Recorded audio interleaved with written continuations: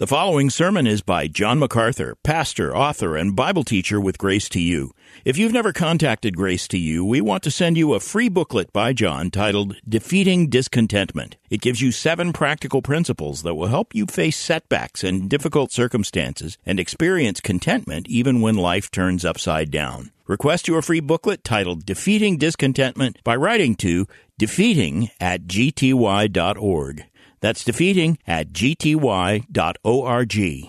This offer is good in North America and Europe through June 2024. And now, unleashing God's truth one verse at a time, here is Grace to You Bible teacher John MacArthur. I'm going to ask you to return to the 16th chapter of Luke, and last week we looked at the opening 13 verses under the subject Thinking Wisely About Money.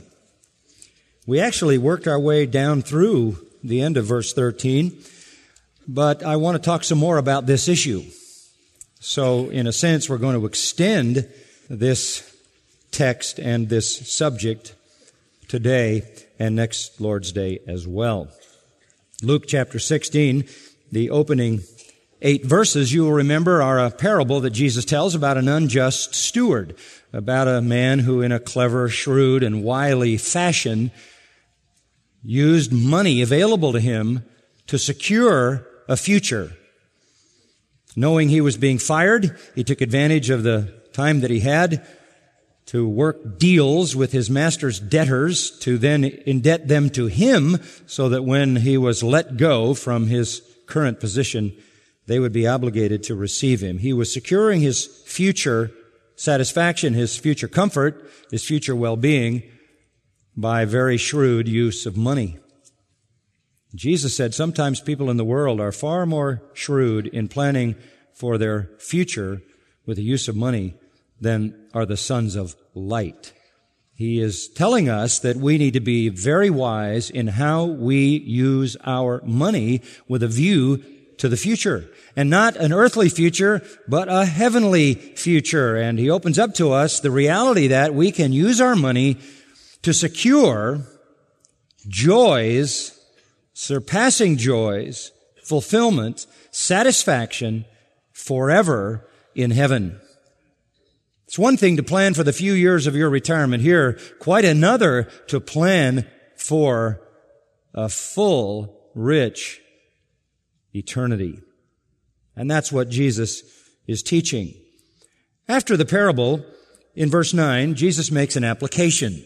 Just as the man secured future friends with a wise use of money, then you need to do the same. Verse 9, I say to you, make friends for yourselves by means of the mammon of unrighteousness, that when it fails, they may receive you into the eternal dwellings.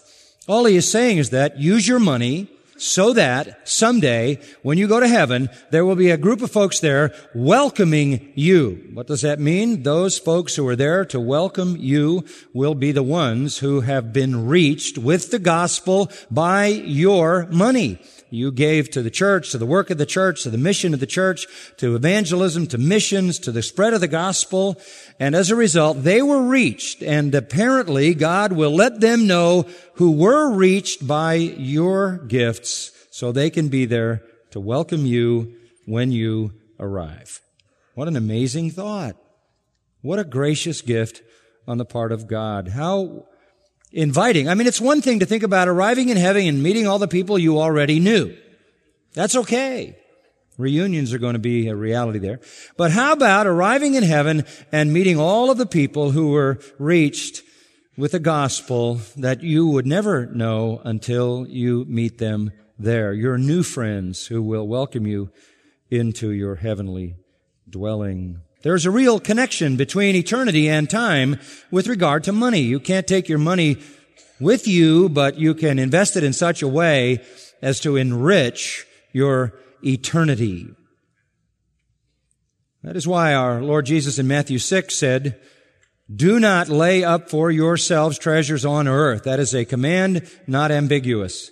Do not lay up for yourselves treasures on earth, where moth and rust doth corrupt, where thieves break through and steal, But lay up for yourselves treasures in heaven where moth and rust do not corrupt, where thieves do not break through and steal. For where your treasure is, there will your heart be also. Put your money in a place where nothing can ever touch it, where it can bring you an eternal reward, never being corrupted, never being diminished. And know this, that wherever you put your money, your heart will follow. Your heart will follow. The use of money is critical. I want to draw one little thought out of that passage I just quoted you from Matthew 6:19 to 21. Lay up for yourselves. This is not about giving your money to the Lord and never seeing it again. This is about laying up treasure for yourselves.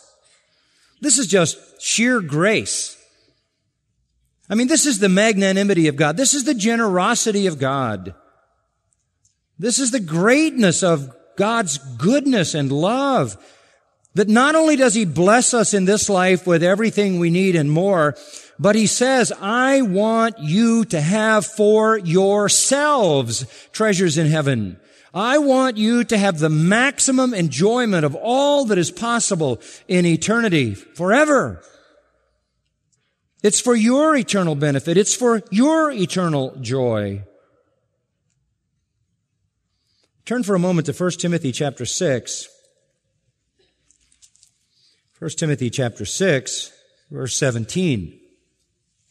The Apostle Paul writes, instruct those who are rich in this present world, that would be us, by any definition, not to be conceited or fix their hope on the uncertainty of riches, but on God, who richly supplies us with all things to enjoy.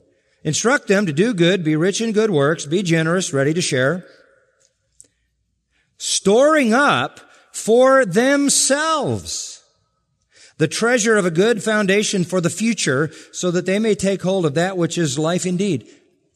There it is again. For yourselves in Matthew 6, for themselves, just a little bit of change in the pronoun, but it's for us.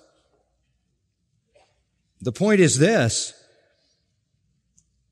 If you use your money to do what is really good, which of course is the advance of the gospel, if you use your money to do those good works that are really good, those spiritual works that bear fruit, if you use your money to be generous to others and are eager to share, you will store up for yourself the treasure of a good, solid basis for your eternal life. You'll lay hold of what is really life, life indeed. Your money stops here, but your treasures don't. And how you use your money here will have an impact on eternity and how much you enjoy it there. This is just sheer goodness. We don't deserve anything. We don't deserve to be forgiven. We don't deserve to get there by the bare minimum. We don't deserve to even be in heaven, and we should be content with what is meager. And here the Lord says, look, I'll take you there by my grace, and by my grace I'll make heaven as full and rich as you, in your own commitment, are willing for it to be. What you do with money right now is determining your eternal joy. We looked at the parable of the man, and he used his money shrewdly and wisely. And Jesus, in response to that, gave us 3 basic lessons. Number 1, money and your attitude toward others. Use your money for the advance of the gospel so that people will be saved who will be in heaven to welcome you when you get there. That's verse 9. And then in verse 10, he said this, he who is faithful in very little thing is faithful also in much. He who is unrighteous in a very little thing is unrighteous also in much. If therefore you have not been faithful in the use of unrighteous mammon, money, who will entrust the true riches to you, eternal blessings, eternal riches?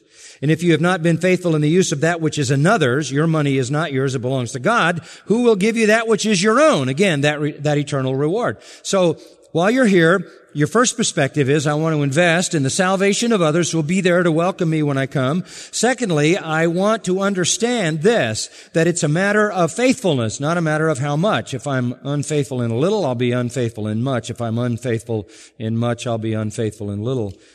It's a question of faithfulness. It's a spiritual perspective. And if I am faithful, I will find, when I get to heaven, the true eternal riches that will become my own. And then the last word from our Lord in verse 13, no servant can serve two masters. Either he will hate the one, love the other, or he will hold to one and despise the other. You can't serve God and mammon or money. Pretty simple. Money and your attitude toward others, use it in gospel enterprise. Money and your attitude toward self, it is a measure of your personal faithfulness. Money and your attitude toward God, how you relate to your money determines whether you're serving Him or serving money, and you can't serve both. That's impossible. So, summing it up, no earthly commodity is more revealing of our devotion on all fronts to the things that really matter, the souls of others, our own spiritual life, and God Himself, than money. You either use your money this way, or you waste it. You forfeit it. You have nothing eternally to show for it. Purchasing friends for eternity by gospel involvement welcomes you into heaven in a glorious way. Being faithful here will guarantee that God will reward you there. If you are faithful here, He will be faithful to you there. We know this from the parables that He told. He gave certain things to stewards, and they were given the opportunity to multiply those things, and when they did it well, He said, well done, good and faithful servant. Enter into the joy of your Lord. And he who is faithful over little becomes Lord over much. And understand this, you either serve God and His glory with your money, or you serve material things. Now, that's the basic teaching here. But I want to spend a couple of weeks, this week and next week, just kind of expanding that a little bit and talking to you a little more personally and practically about this issue. The first thing we need to do is kind of diagnose where we are, okay? So we say, boy, I understand that. I get the point. I get the principles very clear. I want to know where I am. So let's just ask a simple question. What are the signs of materialism?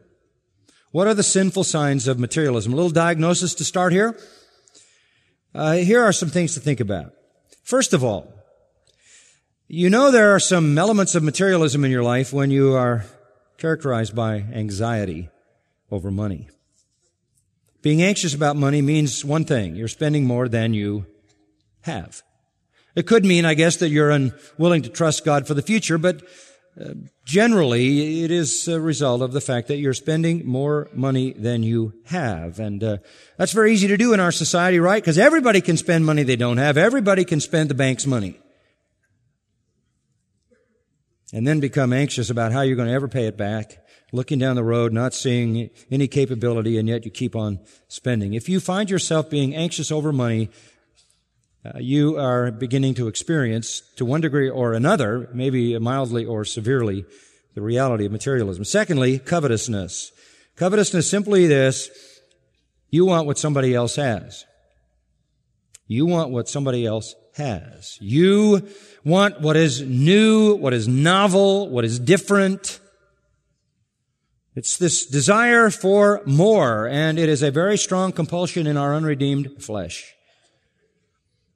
Another element, I guess you could say, facet of this materialistic attitude, another symptom in the diagnosis, is selfishness. Selfishness is simply this: you don't have any joy in giving. You get much more satisfaction holding on than letting go. You would rather keep it than give it. This is grudging. This is being selfish. And it means that you somehow have your heart attached to this, either for your own indulgence or for your own security. You're not willing to give because it's not in your heart to give, or you're not willing to give because you fear the future, which means you're not trusting God to care for the future. You are hoarding it. You are guarding it. And that is an indicator of materialism. You are, to one degree or another, putting your trust in what you possess. Another thing is preoccupation. Preoccupation with money means that you're thinking materialistically, constantly worrying about your investments, constantly worrying about the rate of return, constantly concerned and anxious over this, that, or the other place where you put your money, wondering if there's something better, something more, something faster, something that would get you a quicker return. Even gambling falls into this category. Preoccupy with getting it as quickly as you can. And that leads me to greediness. Greediness is wanting more fast. Wanting more fast. Not in the normal way to gain and to grow your money and to increase your money, but looking for some way to get it fast. It turns so easily into greed, and then no matter how fast, if it happens to work, if you kick in some deal that works fast, then you think about how it could even be faster or how you could find another fast track, and it manifests an impatience that indicates greed. Another symptom here of this little diagnosis of materialism is discontent. You begin to lose appreciation for what you have. Nothing that you have is enough. Whether it's a commodity or whether it's an account or whether it's an interest rate or whether it's a house or a car or any other thing you have, it's not enough. You are seduced by what you do not have rather than content by what you do have. This kind of dissatisfaction, this kind of thing is a serious symptom that your heart is pursuing the mammon of unrighteousness, anxiety, covetousness, selfishness, preoccupation, greediness, discontent. Idolatry needs to be thrown in here too. Sacrificing relationships with people for stuff. People do it all the time. In this desire to be better than the people around you, to have more than the people around you, have to show up the people around you, you alienate the people around you. People flaunt the stuff they have, whether the clothes or the jewelry or the whatever it is, to appear to be better than everybody else. That's a great way to establish relationships. Really marvelous. Yeah, really. Just make people feel like they're beneath you, that you're better than they are, and you will, for sure, alienate them. Some people will spend money even though it alienates them from spouse, from family, from close friends, church friends. They don't care. They just want the stuff. There's usually a lot of pride attached to that. So you see, materialism isn't what you have. It's not about an amount. It's not about the kind of things you have, the size of things you have, etc., the value of things you have. It's about a heart attitude. Back to 2 Timothy 6 for a minute. In verse 17. Just a little thought here. Instruct those who are rich indicates to me that some people are rich by God's sovereign purpose, and that's not sinful in itself. Okay? Not necessarily sinful in itself. Boy, it's hard to be rich and not sin. It's easier to be poor and not sin. There's a realm of sinning you can't do if you're destitute. Okay. It does narrow your field a little. But in itself, being rich is not wrong. But simply instruct those who are rich in this present world not to be conceited, not to be proud. That's so hard. Because when you're rich, you tend to be proud. That's another symptom, pride. You flaunt what you possess. You flaunt what you own, as if you are somehow superior to others who don't have what you have. Instruct those who are rich says not to fix their hope on the uncertainty of riches. Don't put your trust in money, but on God, who, by the way, richly supplies us with all things to enjoy. Don't get me wrong, he says. God has richly put this planet together. Do you understand? This planet is just so rich, and all the riches that come pouring out of this planet were intended by God to be enjoyed if you give him the glory and if you hold them very lightly and use that stewardship to advance his gospel and the name of Christ. Just take what you've got and do good. In the true sense, good works and generosity, ready to share and use it for treasure in heaven, the life that really matters. So Look at your own life. Anxiety, covetousness, selfishness, preoccupation, greediness, discontent, idolatry, pride, confidence, trust in your money. These are the symptoms of materialism. And look, we're all sinful and we all are finding ourselves somewhere in there, and we all know what those little struggles and battles are like, and they aren't like necessarily just long-term things. They show up all the time, just about every time you go shopping. Every time you watch a commercial. We're being blasted with temptation on a lot of fronts, and this is one huge one. Not an easy time in the world to be content, humble. Now, Scripture has a lot to say to cure us, okay? We can sort of find ourselves in the little pathology that I just laid out for you, but the immediate response is going to see, how do I deal with this? How do I find a cure to this? Let me sort of pull you through that this morning and next time. I want to give you 2 points today. Number one, the right to possess money. This is good news. I'm not asking you to give it all up. We're not saying that. Neither is the Bible. You have the right to possess money.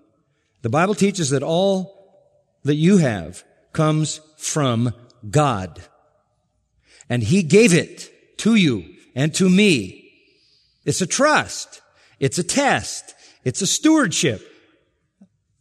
But it's from Him, and He wants us to have it.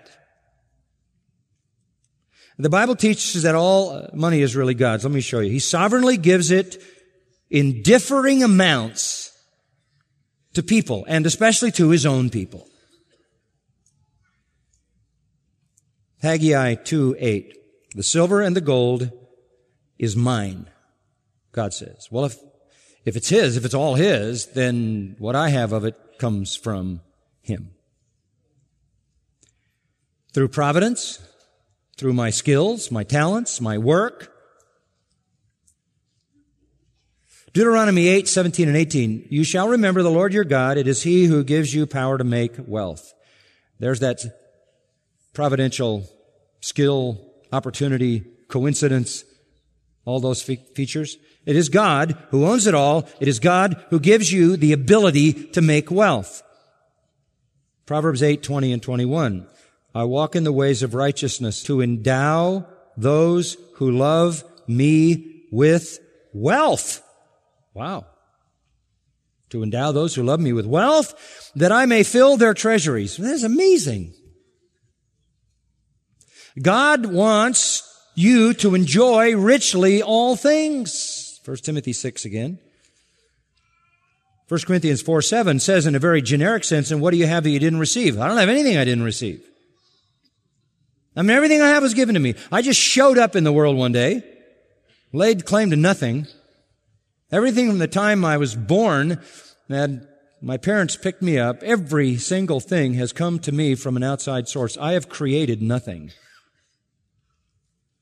Same with all of us. And God gives this to us because it is His to start with. If He didn't give it to us, we wouldn't have it because it's all His. It has to come from its source, and He's its source. Listen to Psalm 50. Every beast of the forest is mine, verse 10. The cattle on 1,000 hills. I know every bird of the mountains, and everything that moves in the field is mine. If I were hungry, I wouldn't tell you. I like that. I don't need you to get me something. It's mine. For the world is mine and all it contains.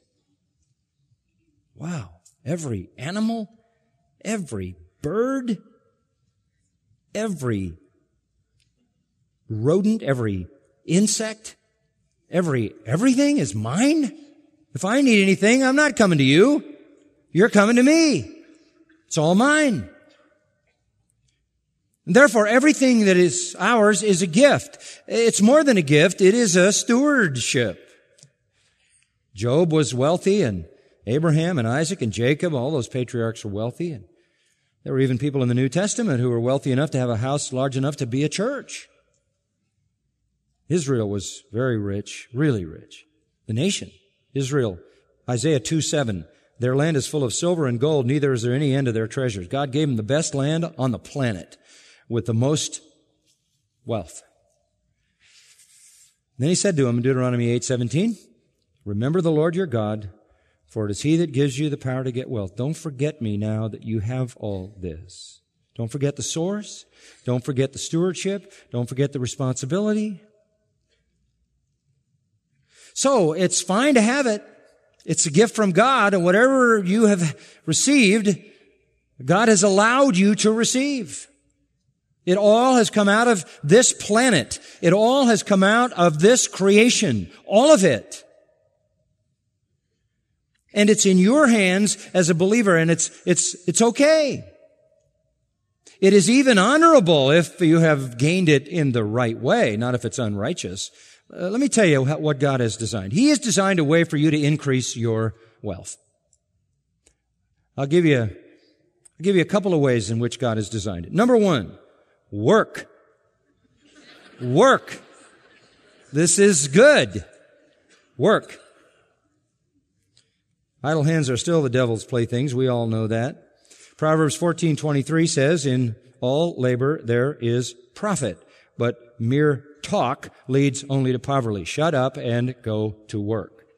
I mean, that's the current vernacular translation of Proverbs 14:23. Shut your mouth and get back to work.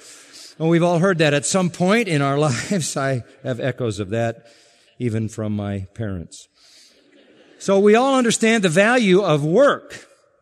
In Ephesians chapter 4 and verse 28, we are reminded, let him who stole steal no longer, if that's what you used to do, but rather let him labor, performing with his own hands what is good, in order that he may have something to share with him who has need. Now there's a perspective. Work with your hands so that you'll have enough for you and to share. And always the stewardship comes into play, isn't it? Always the stewardship comes into play. Something for you and something for somebody else who has need. That's what was going on, as you remember, in the book of Acts when the early church was giving whatever they had to those who had need. Acts 2:45, they were selling their property and possessions, sharing them with all as anyone might have need. So, work. Colossians chapter 3 defines a little more about the nature of that work in a wonderful way. Colossians chapter 3, verse 22, it says, obey your boss if you're a servant, slave, or a master on earth. Work not with external service, that is, you're only doing something when he's watching, but as those who merely please men, but with sincerity of heart, fearing the Lord. Don't work just with the external eye service as those who merely please men, but with sincerity of heart, serving the Lord. Whatever you do, do your work heartily as for the Lord rather than for men. So you're working, you say, I hate my job. You can't hate your job. You're doing it for the Lord. The Lord gave you that. That's a stewardship you have right now. Oh, you may want to find another job. That's fine too. But for the moment, you have that job. Work is honorable. Labor is good. Labor is God's way for you to increase your treasure. And you do whatever it is that God has put before you to do heartily as if you were doing it for the Lord, knowing that from the Lord you will receive the reward of the inheritance. There will even be, I believe, a reward, not only here, but in heaven for someone who did his job or her job to honor the Lord. So, work is the first way that God has designed for us to increase the wealth that He gives generously to us. Listen to Proverbs 28:19. He who tills his land will have plenty of food, but he who follows empty pursuits will have poverty in plenty. You're never going to have a harvest if you don't plow. So don't just hang around thinking your ship is going to come in. Go to work. Go to work. 2 Thessalonians, I'm thinking of verses just to add to this. 2 Thessalonians 3:10. Paul says, even when we were with you, we used to give you this order. If anyone will not work, neither let him eat. You don't work, you don't eat. Now that would never make a national welfare policy. If you don't work, you don't eat. You don't help people by giving people food who don't earn it. This is not helpful. This is diminishing of human dignity, the image of God. the purpose of God, and it allows too much idle time, no productivity, no sense of well-being, no sense of contribution, no sense of achievement, no sense of accomplishment, no sense of provision, no opportunity for generosity. It's just destructive. Paul says, I told you that repeatedly. You don't work, you aren't eating. Proverbs 6, you probably remember this, 6 to 10. Go to the ant, O lazy man. Observe her ways and be wise. Having no chief, officer, or ruler, prepares her food in the summer and gathers her provision in the harvest. How long will you lie down, O lazy man? When will you arise from your sleep? A little slumber, a little folding of the hands to rest. And your poverty will come in like a vagabond and your need like an armed man. Look at an ant. You ever see an ant stand still? You ever seen a kick-backed ant? And they never stop moving. They never stop moving. It's amazing. It is amazing. I don't know where all that energy comes from. Isn't it amazing? The key to great success is get out of bed. Get out of bed. Go to work. Proverbs 20, verse 4, if you won't plow in the cold, you're not going to have a harvest when it gets warm. So work is a biblical doctrine. It is a God-honoring doctrine. It started in Eden. The first thing that God said in cursing Adam was, Adam, guess what? You're going to work, and it's going to cause you to sweat, and it's not going to be easy because there's going to be thorns and thistles fighting you, and the ground is going to be cursed, and you're going to have to work by the sweat of your brow, and that's how it is. But out of that is going to come blessing and treasure and riches that you'll enjoy. Now, 1 Timothy 5:8. If anyone does not provide for his own, especially for those of his own household, that's your own household and your own, meaning associated, extended family and friends. If anyone doesn't provide for his own and his own household, he's denied the faith and is worse than an unbeliever. Wow. You deny the faith. You literally are a horrible Christian example. Because a Christian is one who serves God and honors God, and God says work and give and care for your own needs and the needs of others. That's part of what it means to be a Christian. You're denying the faith in a sense, and you're worse than unbelievers in this sense. Even unbelievers take care of their own. I mean, that's axiomatic, a general principle. Well, there's a second way you can increase your treasure. First way is work. Second way is save. Save. Proverbs 21:20. There is precious treasure and oil in the house of the wise. The foolish man swallows it up. Another way to say that would be the wise man saves for the future, the fool spends whatever he gets. Pretty typical, isn't it? So to live on the very edge, or worse, over the edge of what you have and save absolutely nothing. Let me say it again. There's precious treasure and oil in the house of the wise, but a foolish man swallows it up. A fool eats everything, consumes everything, and has nothing stored up. In the 30th chapter of Proverbs, verse 24, 4 things are small on the earth, but exceedingly wise. Ants are not strong, but they prepare their food in the summer.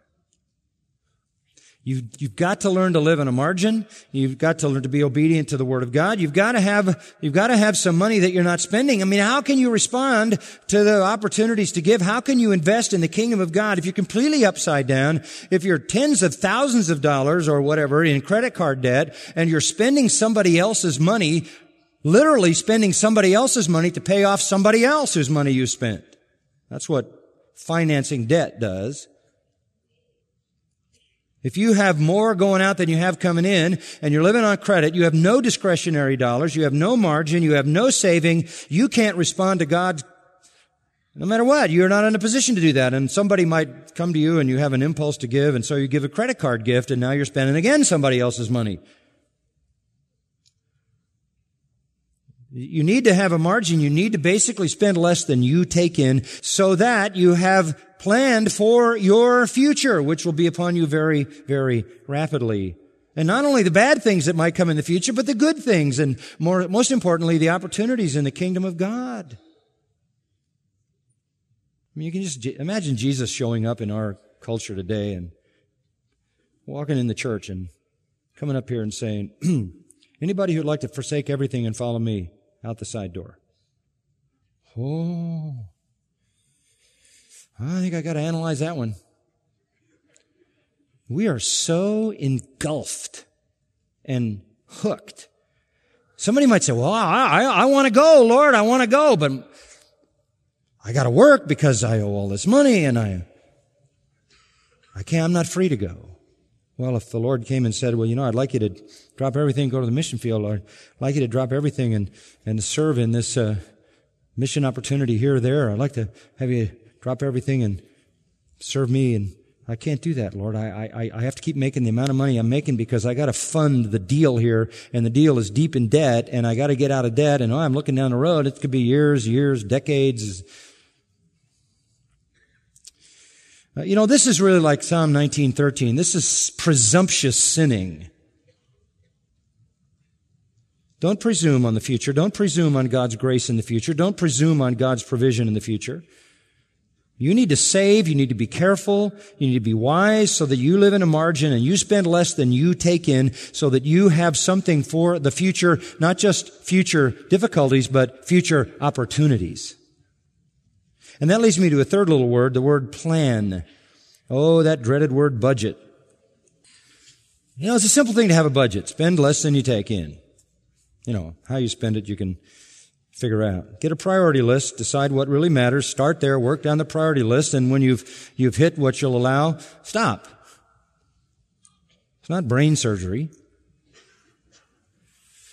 And just remember this, you're planning with the Lord's money. We have people today in the world who are called financial planners, right?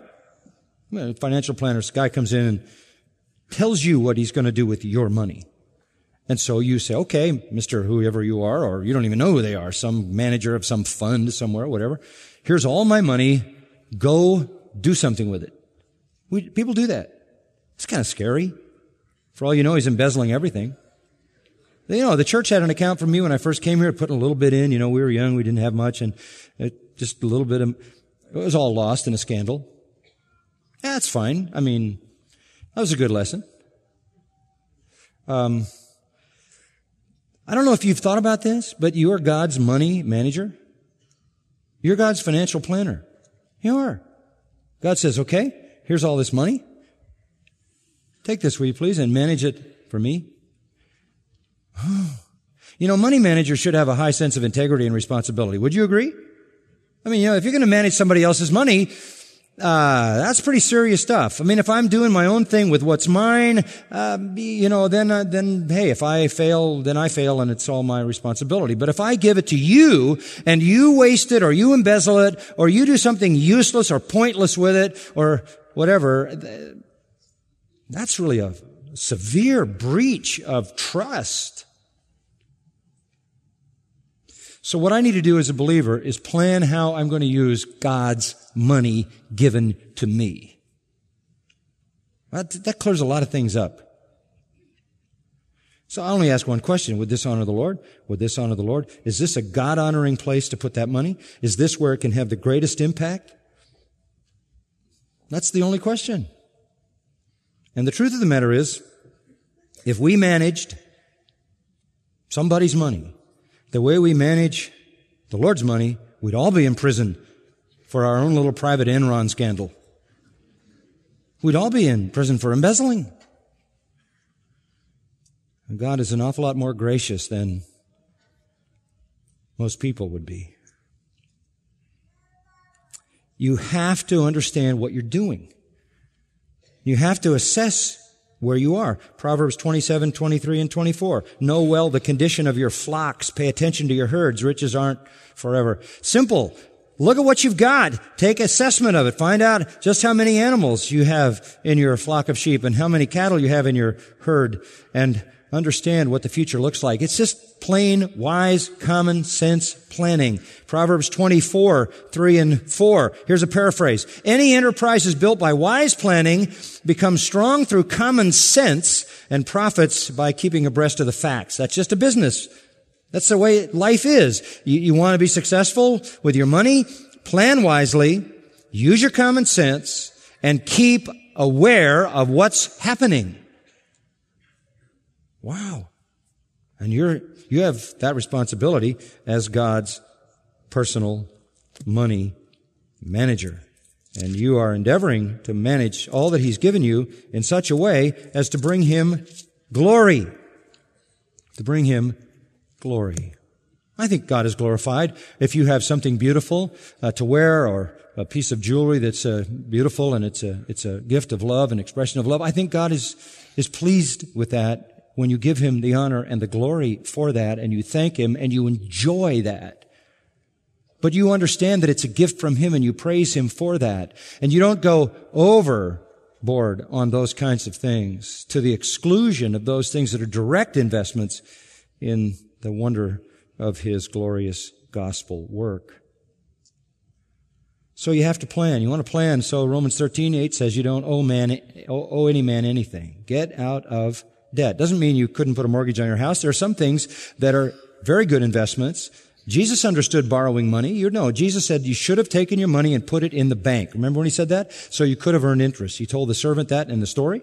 You should have put your money in the bank and earned interest. Jesus knew then that if money went into a bank and he was paid interest, that same money went out of the bank and somebody paid interest to borrow it. So Jesus is affirming the economics of banking for that which is legitimate, for that which is collateralized.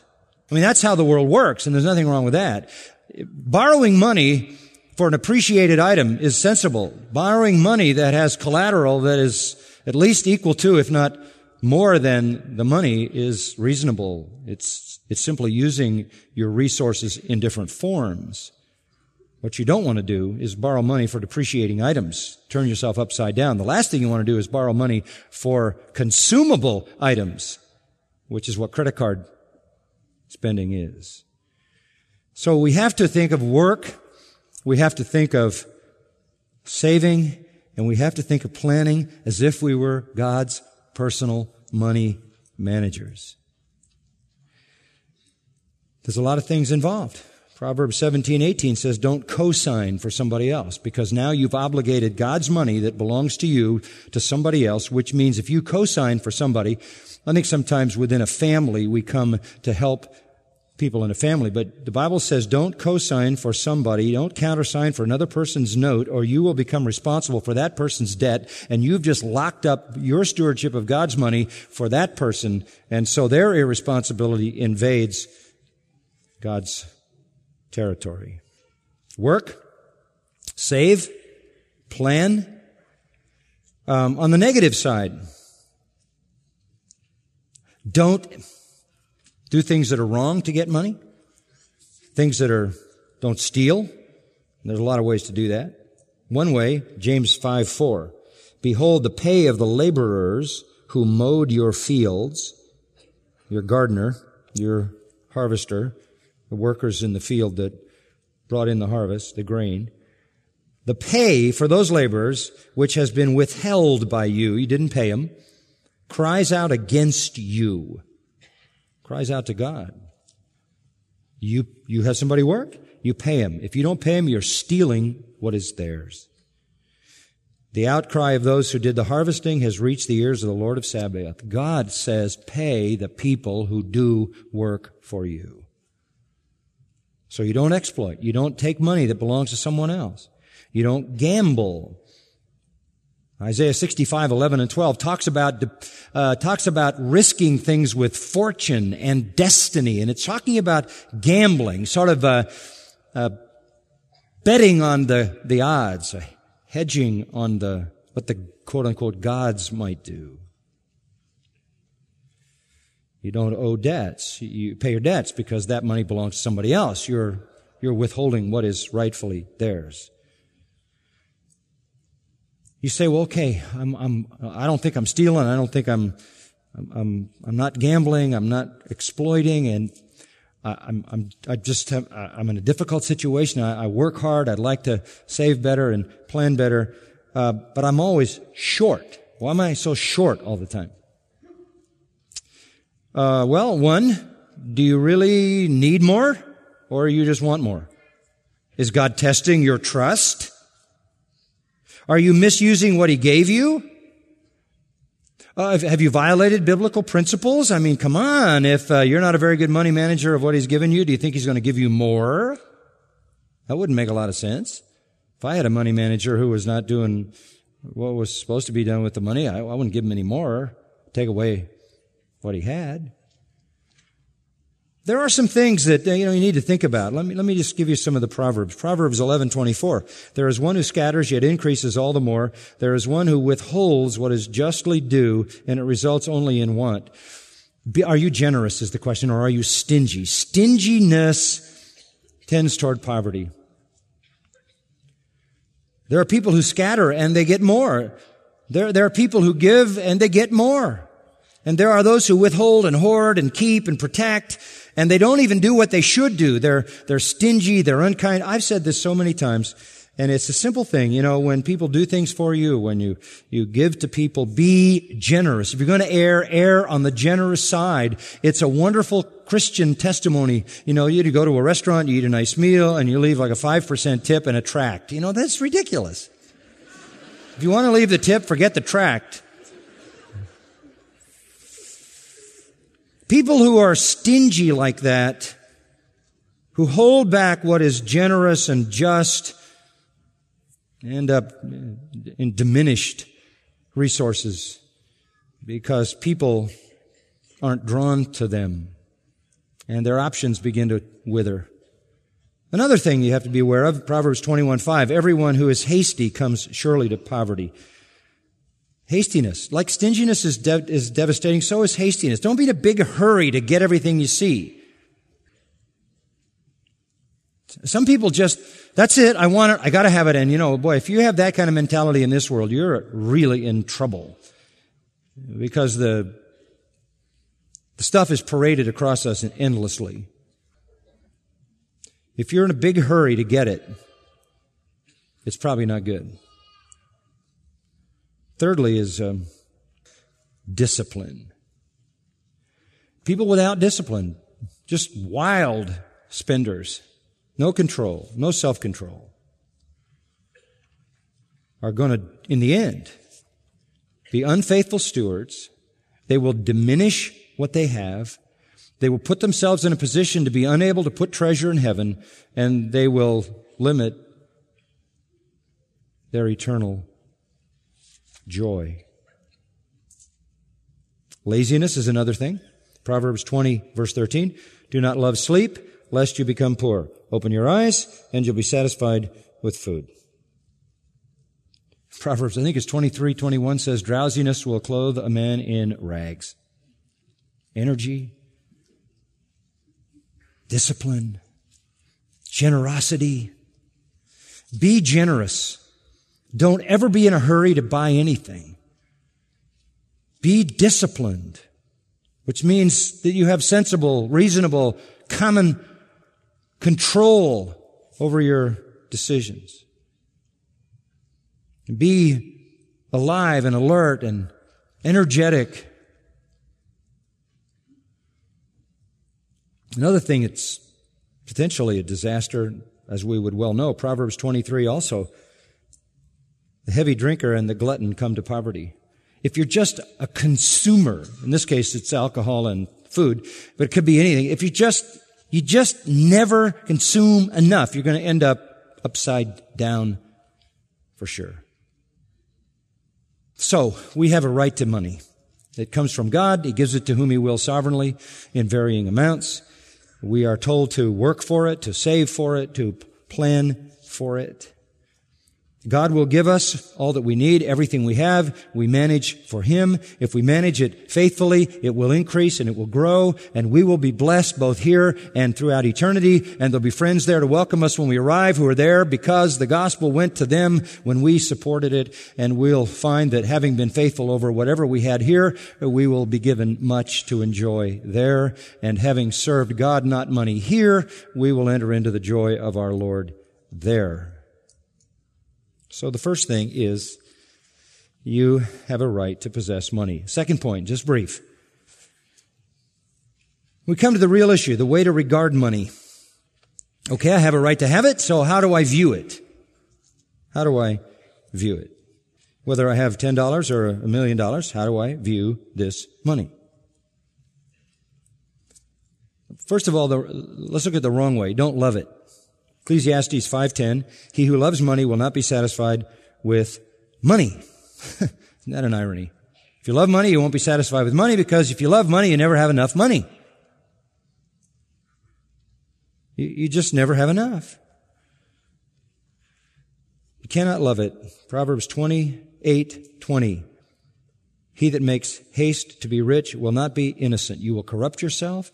You will draw yourself into sin if you love money. That's why 1 Timothy 6:9-10 says the love of money is a root of all sorts of evil. It's not money that's evil, it's the love of it, and you can have a lot of it and not love it, and you can have none of it and love it like crazy. It's a question of attitude. Turn to that passage. We'll sort of wrap up on that, I think. 1 Timothy 6, let's look at verse 7. 1 Timothy, verse 6. Godliness actually is a means of great gain when accompanied by contentment. So godliness and contentment go together. Contentment's a great thing to think about. The contentment is what marks the heart that's not materialistic. Okay, so contentment. In verse 7 he says, you brought nothing into the world, you're going to take nothing out. Okay, so you came in with absolutely nothing, you're leaving with absolutely nothing. You came in naked, you're going out naked, and it's all here, and that's it. If you have food, verse 8, and you have clothes, be content. How many clothes do you need? How much food do you need? How much of a house do you need? How much of this and that? I mean, where have you gone beyond what is necessary? Those who want to get rich fall into temptation and a snare and many foolish and harmful desires which plunge men into ruin and destruction. Loving money is destructive. It is destructive. You're going to fall into all kinds of temptations and traps when you chase money. I'm not talking about working hard. I'm not talking about doing the best you can, working with excellence and diligence and being as creative and as innovative and as clever and as thoughtful and as zealous and passionate and careful as you can be in your work so that you can honor the Lord in your work and so that you can do your very best in your work. I'm talking about pursuing money as your goal rather than excellence. And the love of money plunges people into temptation and traps and harmful desires and ruin and destruction. That's why verse 10, the love of money is the root of all sorts of evil. And people who have longed after money have wandered away from the faith. It sends you away from the faith. It sends you on a journey away from what is right and good and holy and true. And you wind up piercing yourself with many an unnecessary pain. You just inflict wounds on yourself by loving money. Verse 11, flee from these things. For money, Achan brought defeat on Israel's army and death to himself and his whole family. For money, Balaam sinned against the truth, against God, and tried to curse God. For money, Delilah betrayed Samson and ultimately brought the death of thousands. For money, Ananias and Sapphira became the first hypocrites in the church, and God executed them as a testimony against their love of money. For money, Judas sold Jesus. Not very good company for money lovers. Not a group I would like to hang around with. Love of money will lead you, the Bible says, to forget God. Proverbs 30, verses 8 and 9 was not written by Solomon. It was written by Agur. And Agur had watched Solomon ruin his life by loving money. And Agur said, Give me neither poverty nor riches. Feed me with the food that is my portion. Give me just what I need, no less, no more, lest I be full and deny you and say, who is the Lord? Or lest I be in want and steal and profane the name of my God. Oh God, don't let me be like Solomon. Give me just what I need, no less, no more. He saw love of money is deadly. Love of money will cause you to stop trusting in God. Job 31:24. If I have put my trust in money, if my happiness depends on wealth, it would mean I had denied the God of heaven. Proverbs 11:28, paraphrase, trust in your money and down you go. Trust in God and you flourish like a tree. Don't trust in uncertain riches. Trust in God who gives us richly all things to enjoy. Again, 1 Timothy 6:17 and 19. So, love of money causes you to forget God, stop trusting God. It'll cause you to sell out. Thirdly, cause you to sell out. It's been said everybody has his price. At what point do your principles disappear off the table? What's your price?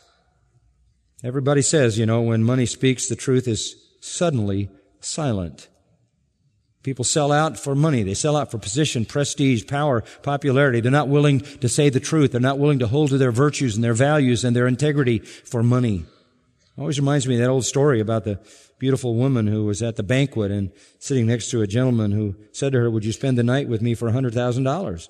She blushed, looked a little embarrassed, and finally said quietly, yes. And he said, well, would you spend the night with me for $10? And she said, who do you think I am? And he said, well, we already established that. We're only negotiating the price. At what point will you sell out? Who are you? I hope there's no price. I hope there's no point at which you sell out. You better know where that price is, because if you haven't been there, you will be there. The enemy of your soul will get you there. Money, love of money, provides a very unstable foundation for your life. Proverbs 23:4 and 5. Do not weary yourself to gain riches. Leave from your consideration of it. When you set your eyes on it, it's gone. Wealth certainly makes itself wings like an eagle that flies toward the heavens. If you love money, you have made some serious blows against your future well-being. You have forgotten God, failed to trust God, put yourself in a position to sell out. You have built your life on an unstable foundation. Inevitably, you will be ungrateful. Deuteronomy 8 says this. God says, now when you get in the land to which I am sending you and which I have given you, do not forget me. Do not forget to be grateful that I was the one who brought you here. I was the one, and there's a whole thing in Deuteronomy 8:12, all the way down to verse 18. I brought you out of Egypt. I did this. I did that. Don't forget. Don't lose your gratitude. When you have so much, you'll forget to be thankful. Loving money will make you ungrateful, because no matter what you have, you're not thankful because you want more. Loving money will make you proud. That same passage, Deuteronomy 8, I won't go to it. Deuteronomy 8, he says you're going to become conceited, like 1 Timothy 6. You're going to become proud. That is such an ugly thing, but people who love money are proud. They flaunt it, they parade it. It is a dead giveaway. Proverbs 28:11 says, rich men are conceited. So hard to be humble. Jeremiah 12:2, the prophet said, you planted them, they've taken root, they grow, they've even produced fruit. You are near to their lips, far from their mind. You have everything that you have because God gave it to you. But if you love money, you will not be thankful. You will be proud. You will build your life on an unstable foundation. You will forget God. You will also rob God. Malachi 3:8, will a man rob me, but you rob me in tithes and offering? You're going to hold back what's his.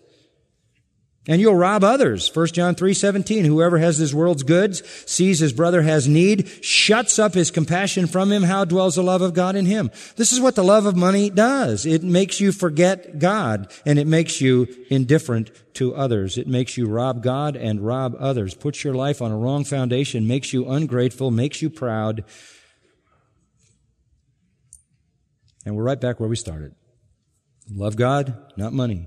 Be faithful in little. It's a stewardship from God, and you'll enjoy in eternity much. and use your money to purchase friends for eternity. Let's pray. Father, we thank you again for your word to us this morning, and we ask that you would seal its truths to our hearts, convicting to all of us and yet encouraging as well. You're so gracious, so generous. And may we be good stewards of what is yours. And we thank you in Christ's name. Amen. You've been listening to John MacArthur, Bible teacher with Grace to You. For free access to all of John's lessons and a listing of study Bibles and books available for sale, visit Grace to You's website at gty.org. John MacArthur and Grace to You reserve all copyright protection under applicable law. Our copyright policy is available at gty.org, and it includes instructions for and limitations on duplicating this digital file.